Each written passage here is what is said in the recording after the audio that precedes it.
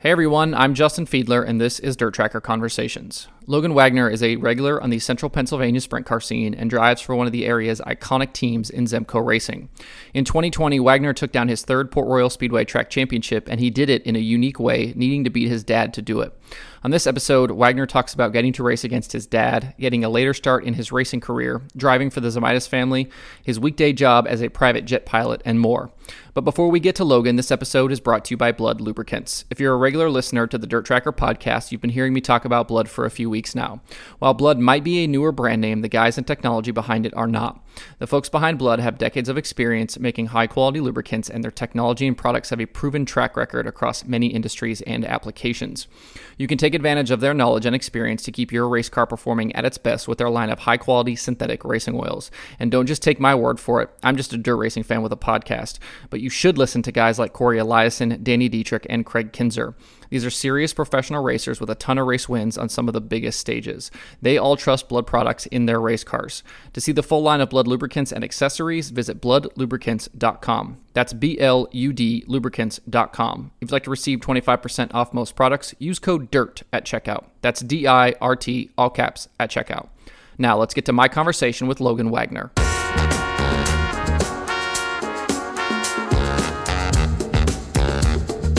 Logan, I guess I want to start with you win your third Port Royal Speedway track championship this year, but you do it beating your dad. And I feel like over the course of history in motorsports, there's lots of guys that have gotten to race with their dad, but how many have actually gotten to race for a championship against your dad? And I want to start there. And I guess, how was that? What was it like actually racing against him every week? Yeah, like you quoted on there, not a lot of people, but some different people get to race with their father and compete against their dad in multiple forms of racing, whether it's NASCAR, sprint car, NHRA. But not a lot of people get to go head to head and race with him for a championship. And for it to come down to even like the last points race was really cool. It's something I'll embrace for a long time. Something I'm going to cherish. We may never get to do it again. We may get to do it a couple more times, if the circumstances fall in the right favor. But it was definitely something I'm going to remember for a very long time. What's it like being out on track with him? I mean, do you try to treat him like everybody else, or do you guys kind of race each other differently? Whenever we first started racing, my guys used to joke around with me. They used to say it's a big billboard, that 55's out there. I'm going after him like it's a big billboard. But I just try to, race him as clean as I can. I know his money situation, and I know I can't run, completely out with him. But in the same sense, he's still a competitor, and I'm still going for the position. So, yeah, we slide job each other, and I'll run him to the fence. We bumped wheels in the past going for the leads. So there's a lot of memories that I do get to cherish. And luckily, we've never had complete and utter disaster. So, thus far, we've raced really hard with each other, and we've always come out with all four wheels on the ground. I would imagine he was obviously a fairly large influence on your own racing career. And I'm wondering, when you first kind of start racing against him, was there a point where he shuts down the information? I'm not telling Logan anything else because he might use my information to beat me. Yeah. He's always over at our trailer, and I'm sort of sneaking around his trailer, and we always joke, his guys are like, get out of here, you're competition, So it's really cool in that aspect. But yeah, there was a point where, when I went from 305s to 410s in 2014, that we stopped sharing a lot of information, so we'll still bounce stuff off each other. But in the same sense, every weekend I'm going to compete against him, and I'm taking money out of his race team, and he's taking money out of my pocket. So, I want to win, and it's more for the gratification and the bragging rights than anything, really. And kind of looking back about your kind of own history in a car and stuff, am I correct that your first actually real racing deal was actually in a sprint car? Yeah. I raced quarter midgets and stuff when I was a kid, but I tore up a lot of stuff. I was that kid that just tore up stuff. I was just wide open, and I run motocross for a couple years, 2 or 3 years, and I got into 305 sprint cars. But that was my first experience. My brother started when he was 15 years old. And he wrecked a lot of equipment, went through a lot of dad's, used 410 stuff. So they thought I was going to do the same thing. And I was very fortunate when I first got into it. I was able to manage the equipment and didn't really wreck a lot of stuff early, so I got to keep on racing. But that was the resulting factor of me starting when I was 17 instead of younger. But well, I would have really liked to start a little younger, but Dad said either you're racing motocross, you're racing dirt, or you're racing sprint cars. So I couldn't race them both. And I feel like we look at now, you see all these kids now that get started so young.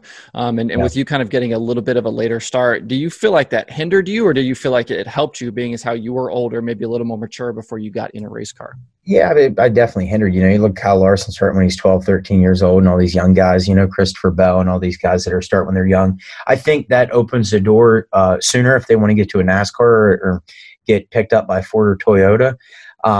But I also think, Tony Stewart touches on a lot of really good things, the maturity level and a lot of like the asphalt guys. When you're older, you reach a different maturity level. So you can't rule them out either. But I think it definitely hindered me. And also, Dad's living his own dreams. A lot of times when we're running 305s, I would go to the races and he'd be racing somewhere else. So he wasn't really at the track a lot when we run 305s and stuff. And even when we run 410s, we're competing against him. So there isn't a lot of, stuff where we bounce stuff off each other as much because he's living his dreams and I'm living mine. When you first kind of get started, where were you racing out? Where were you traveling at all? Were you just kind of staying local? Like what did that look like? Yeah, there's a small little bull ring called Path Valley Speedway. That was my first racetrack. And nice thing about 305s is we got to bounce around. So I got to go to like Lernerville, Port Royal, Lincoln, Williams Grove, test out all these different tracks, Susquehanna. And that really helped me with different surfaces, different conditions, changing the car, this, that, the other. And that helped me for 2017 when I managed to win quite a few shows from a little operation at 4 or 5 different racetracks. And that bounced me into 2018 where I got picked up through Zemco. Did you have grand visions of NASCAR, IndyCar? I mean, when you first got started, or did you just want to be at the racetrack? Yeah, no, I mean, ultimately, every young kid, I feel like that starts racing, they always want to do it. They want to make it. But, you get to a certain point where maybe you just got too old, or you're 29. I just turned 30 yesterday. So 30 years old. I have a daughter now. I ain't saying I wouldn't love to do it. I'd love to make millions racing and drive one of those cars and really just be versatile in multiple forms of racing, just like Kyle Larson is. So yeah, it comes down to your own goals and aspirations, but yeah, I definitely had those aspirations and still do to a point. You, as you're coming up, you make the jump from 305s to 410s. What was the reasoning behind that? Was it just the right opportunity came along? Were you like, okay, now I've done this for a while, I feel like I'm ready? What was the decision making there?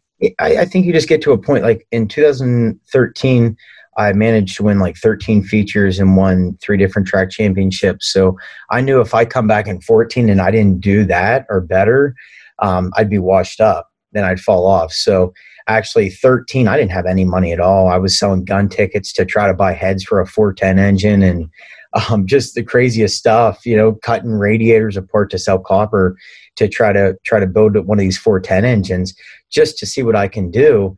I knew I had to make that jump, and that jump was that year. It just got to the point where you got to do it now. If you do it under the year 305 and you don't run to that same level, you're just not gonna, you're gonna be looked at as a washed up driver in 305s.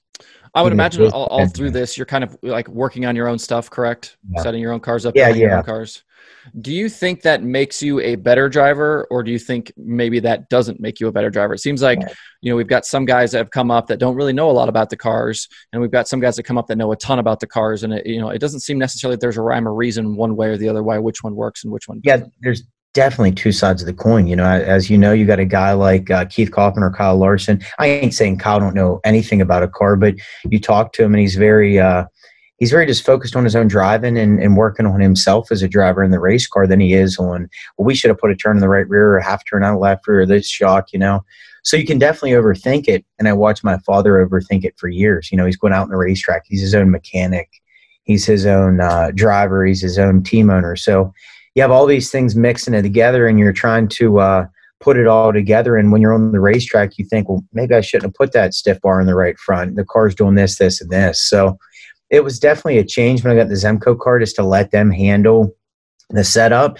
And honestly, going out every night, I don't even want to know what tires are on it. I don't want to know if I'm running 96, 94, because I don't want to overthink it. So a lot of times I'll just go out there and rip and see what happens and try to correct for the car within the first couple corners to what it's doing without having a premeditative thought in my mind of what it should be doing. If you kind of take a look at your own racing and maybe the style of racer you are, as you're coming up there in Pennsylvania and the insane amount of sprint car talent there is there somebody you were trying to emulate, somebody you wanted to race like as you were coming up? Yeah, I mean, I watched Keith Kaufman for years at Port Royal, just dumping in as high as he could and as hard as he could into one, and I just thought that was so cool. So pick up a little from him, pick up a little bit from Lance DeWeese, the smooth, the finesse, the run in the bottom, run in the middle, just running like a really smart racer was sort of the changing point for me in second year Zemco, just to really try to run smarter rather than harder. So then you got a guy like Kyle Larson that he turns it up. And a lot of times I just feel like he's just neutral. And all of a sudden when he cranks that trigger up or he gets upset, he just shows a different side. So, you want to get aggressive when you can. And there's different races that showed that. Even like Todd Schaefer, he was just wide open all the time. So I just feel like I try to pick different things from different drivers and formulate my own style within myself. Obviously, Kyle had a ton of success at Port Royal this year in a track you've had a ton of success at. Did you see him maybe do things differently or did he run different lines? I mean, what made him so good at Port Royal this year? Yeah, the fact that he could run an inch off the wall the whole way around, so it's really tough there because the wall sort of it has a bow to it in a lot of places. So it's tough to hit the spots you want to hit there, especially right off the fence without getting into the fence. And the fact that he could get good in so high and so hard and catch moisture on entry, much like Keith Kaufman did years ago, and get into that bank and use the wall for drive and stuff like that you didn't see a lot of guys doing 2 years ago, and you've seen it a little bit last year. But now, you see guys really turning it up and making that work. And, like I diagnose a track because Steve Stanley does a great job with prepping that track, and he'll change the banking night in, night out, so I'll get my indicator out there and see how many degrees the top, bottom, middle is before I even race on it every single night, because he changes it all the time. But for Kyle to literally just hop in a race car, hop in any car out there and adapt the way he did, and he's doing it everywhere, is just what blows my mind. I guess the other guy to ask you about with Port Royal is Anthony Macri, because he obviously was very good at Port Royal this year. What do you see in him as a driver? Yeah, the confidence more so than anything. That kid, Jim Shuttlesworth, instilled some confidence in him. And I talked to Macri's dad, and I said, that's the best move he could make. You get rid of Moon. Moon was talking bad about it, just a bad deal there. And for him to put Jim Shuttlesworth in that position as crew chief, more so than anything, just instilling confidence in him to run the wall the way he does. So, yeah, I tried to shake Macri a couple of times this year at a driver's meeting, and he was like, "Logan, you're not going to shake me. Like, just stop." So I was like, "Wow, this kid, he's really grown up over the last year, and I can see it in his driving." I want to ask you about racing the Zemco car. It's obviously such an iconic race car in Pennsylvania. It's had so many great drivers in it over the years. But how does that opportunity come together for you to be able to jump in that car? Yeah, I was actually, it was Blaney. Him and Zemco didn't find success, I think, in 2017, and it really wasn't what they wanted, both of them. And I contacted John Zemaitis and Pee Wee and talked to them about possibly getting in the car, and never really thought much would happen, but I still wanted to stay consistent with them. So it was like a month later, I was like, "Hey, can you give me an opportunity?" And they were like sort of showing signs that they might be interested. So it was like blood in the water for me. I started calling John every morning, every night, texting him, "Hey, I'm your guy." I knew I needed that ride in a bad way, because I knew how successful that ride could be. So I wanted it so bad. I was going up to the shop. I called Tommy the one day. I said, "Hey, can I come up to the shop tomorrow morning? I want to talk with you." So I drove like 2 hours up to the shop on a whim and met with him because I wanted it so bad. So that was sort of the turning point with Zemco and I when I showed that dedication, I feel like. How is it like, how does your mindset change when you go from like, obviously racing a lot of your own stuff to then get an opportunity to go run somebody else's car and, not have to worry about, all of the work and all of those things necessary to even get to car to the racetrack on a daily basis? It simplifies everything. It simplifies my mindset stepping into a race car. I don't have to worry about, is my trailer tires going to make it to the track, or are they going to blow out, or, let's leave 2 hours early today just in case something were to happen with the rig or the truck. So literally just showing up and driving in my sense of ease that I can do and get to the track. And on top of that, it is a higher level of performance I put myself on, that higher pedestal. But that's all on myself. So I try to make sure every single time I strap in the car, I'm 100% mentally prepared and ready to go, because I don't have a lot of jobs, but I don't want to screw up that job that I do have. Why do you guys choose to run Port Royal? Obviously, you've won 3 championships there now, and with so many tracks around you able to race, why Port? Yeah, Port Royal is just up and coming. You don't get a better facility, better people to work with than Port Royal. And John Zemaitis, he's done his thing. He's won at Syracuse with Billy Pouch. He's traveled around. He did his own outlaw tour for like 20 some years and running 100 and some shows a year. He's done all that, and he chooses to run Port Royal. He really feels like what they're doing there is beyond anything that any other track's doing. Improvement wise, safety wise, track prep, track surface, working on getting better payouts and higher paying shows. He literally just loves to come up there, sit in the grandstands, and watch his car run at Port Royal and go home. He don't have any more to prove, and I'm in a position with racing and flying that I get to take unpaid days off and sort of fly part time in the summer months and be able to race part time too, so I can mix it both together. When you kind of look around and I want to get to your flying here soon, but like when you look around at when you're going to put your schedule together for the year, obviously you're like, okay, we're going to race Port Royal, but then how from there do you decide, whether you're going to go to Lincoln, whether you're going to go to the Grove, whether you're going to maybe hit an outlaw show here and there? Like, is it weather based? Is it, are you actually picking and choosing before the year starts? What does that look like? A lot of it's based on how we're doing throughout the year and how everything's rolling and how everything's working. So if we're running good, we'll sort of branch out and do some more stuff. But if we're not running good, then it's sort of tough too. As you look at the kind of landscape of different Pennsylvania tracks, do you have one that's your favorite? Do you have one that maybe gives you trouble? Is Port Royal the easy kind of favorite call here? I would say not. I would say, Williams Grove is really tough. That's just a really tough track for someone to sort of adapt to. But Port Royal, it sort of fits my driving style, keeping it winged in, faster, high pace, use the wing to your advantage and keep your momentum up. I feel like I excel with that. And that's sort of my go-to really as a driver. In you mentioning you being a pilot, I definitely want to know kind of the story of that and how long you've been doing it, why you went that direction, and then obviously how you schedule work and driving a sprint car.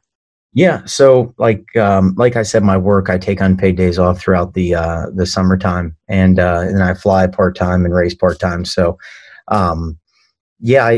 I'm fortunate enough with being in the position I'm in. I've been at this company for 10 years and we fly Cessna CJ3, CJ2 pluses, CJ1s, and then I also fly a Sovereign. But to be able to work with my flying schedule and also my racing schedule, I think it really helps. It helps me as a driver. It helps me on and off the track, and it's a heck of a lot of fun. When you're flying, are you flying, is it a charter deal? Are you flying the same people around? And how far do you go? Are you going all over the United States, all over the world? What does that look like? Yeah, no, we do part-time. We do some charter 135, and then we also do 91, which is owner operator. We have a couple different airplanes that are 91, and then we also have a couple different airplanes that are 135 charter stuff. So we do a lot of Florida trips in the wintertime, a lot of Maine trips in the summertime. A lot of these people, they want to be in a position or a place that they're not in a lot. So in the wintertime, they go south to Florida when it's warm. In the summertime, they go north to Maine or places like that. So we do that. Then we also do some international, Canada, down in the Bahamas, Mexico, stuff like that. So I was just out in Colorado, which was a lot of fun. Montrose, Telluride's beautiful. Got to spend 6 days out there, in California some. But yeah, my schedule is really open in the wintertime, so I'm flying a lot more right now. Is it like one of those things where it's like when people that know you as a sprint car driver find out you're a pilot, they're surprised, and the people that know you as a pilot find out you're also a sprint car driver, are they surprised? Like, you kind of get that from both sides. Yeah, I do. I feel like I'm still running into people that are like, "Oh, heck, man, I've been at the races for this long, and I didn't even know you were a pilot," right? So, yeah, I sort of keep both of my lives a little separate, but in the same sense, it's really cool to sort of, talk to different pilots and post on Instagram and do the pilot side while doing the sprint car side. It's a lot of fun. I would imagine you probably have some amount of kind of downtime or whatever while you're flying. Like, do you kind of end up like getting lost in like, sprint car stuff while you're flying? Yeah, I do. Like even when I'm flying, I'll listen to podcasts through my headset, or Wing Nation or whatever it is. So yeah, it's when I am flying, like I flew out to Montrose and hung out literally for 7 days, and I got to do a whole bunch of racing stuff, and kicking off a new apparel brand and stuff like that is what I've been focusing all my attention on when I'm on my downtime.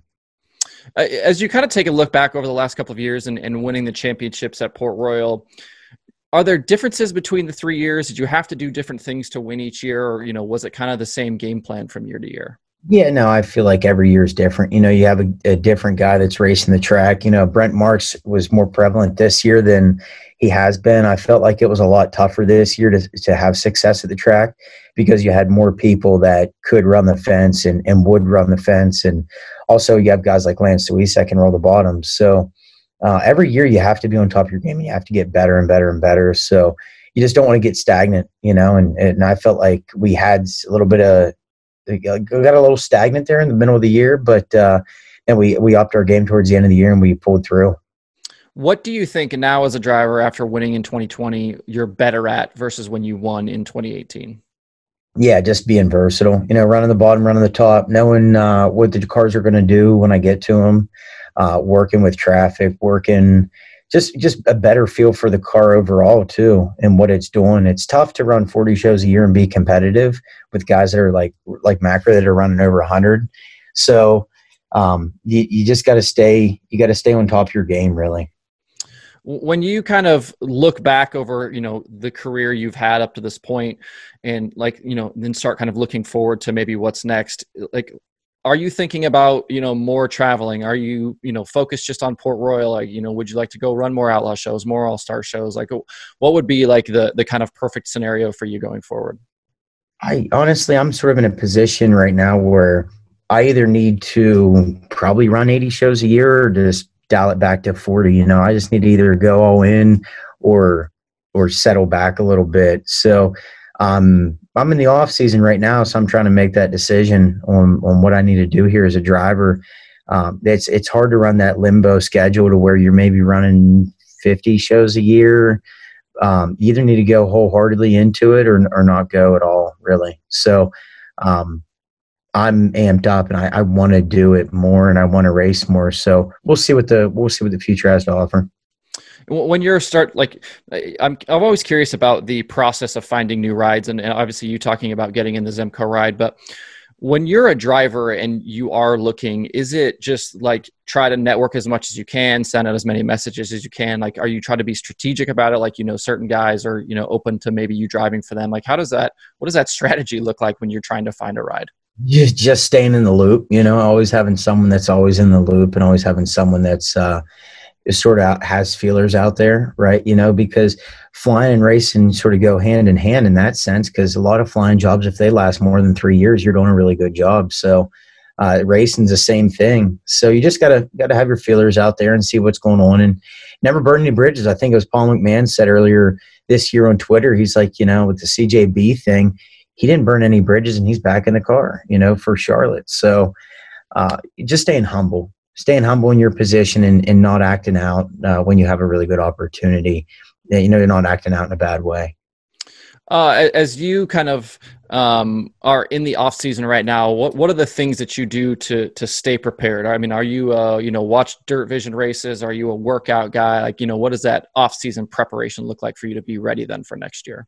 Yeah, right now it starts actually when we get off this Zoom meeting. I'm going to pick up a whole bunch of Rogue Fitness. I got everything coming in to redo my whole entire downstairs as a full workout gym. So That's my direction. In 2017, I was the fittest I've ever been in my life. And 18, I carried that into it.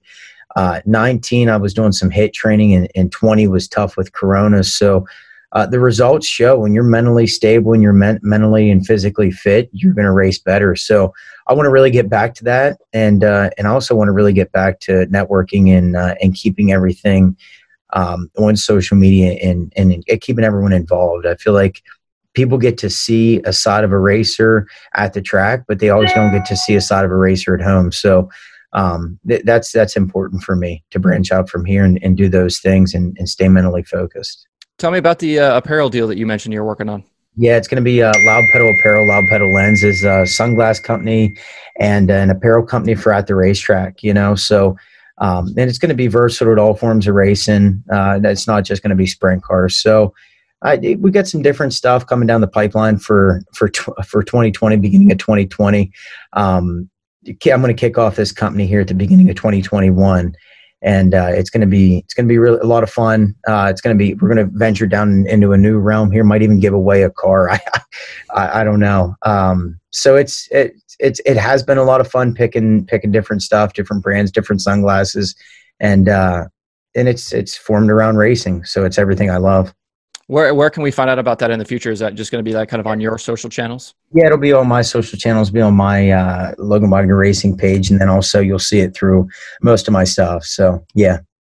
This show probably won't come out for at least a few days after we do this conversation, but I wanted to at least mention, you're doing Black Friday stuff, and it seems like this is a good time of year for people to kind of get some good sprint car merch for Christmas presents and stuff. So where can people find your merch at? Yeah, we just actually released the new track championship shirts, 3-time Pete shirts, and then also 2020 championship shirts. And that's all on LoganWagnerRacing.com. And we're really active with that. We've had a really good following thus far for the pre-order sales, which turned out great. Actually calling tomorrow to R&R there, and they're going to start printing stuff. So you can follow us on that, or you can just come to the track and we'll have the van there and everything will be available. So I always do appreciate the support of fans and racing fans in general. That's just a huge loyalty and a huge dedication to drivers and teams. Thanks to Logan for taking the time. It was really great to be able to chat with him. I loved hearing about all the things he has going on, including chasing his passion as a sprint car driver, flying jets, trying to start an apparel company, and more. You certainly can't fault the hustle. You can keep up with Logan on Twitter at LoganWagner7W and find his website at LoganWagnerRacing.com. You can find the Dirt Tracker podcast on Apple Podcasts, Spotify, Stitcher, or where you get podcasts. You can also watch the shows on YouTube. For more cool dirt racing stuff, visit DirtTracker.com and follow Dirt Tracker on Twitter, Facebook, and TikTok.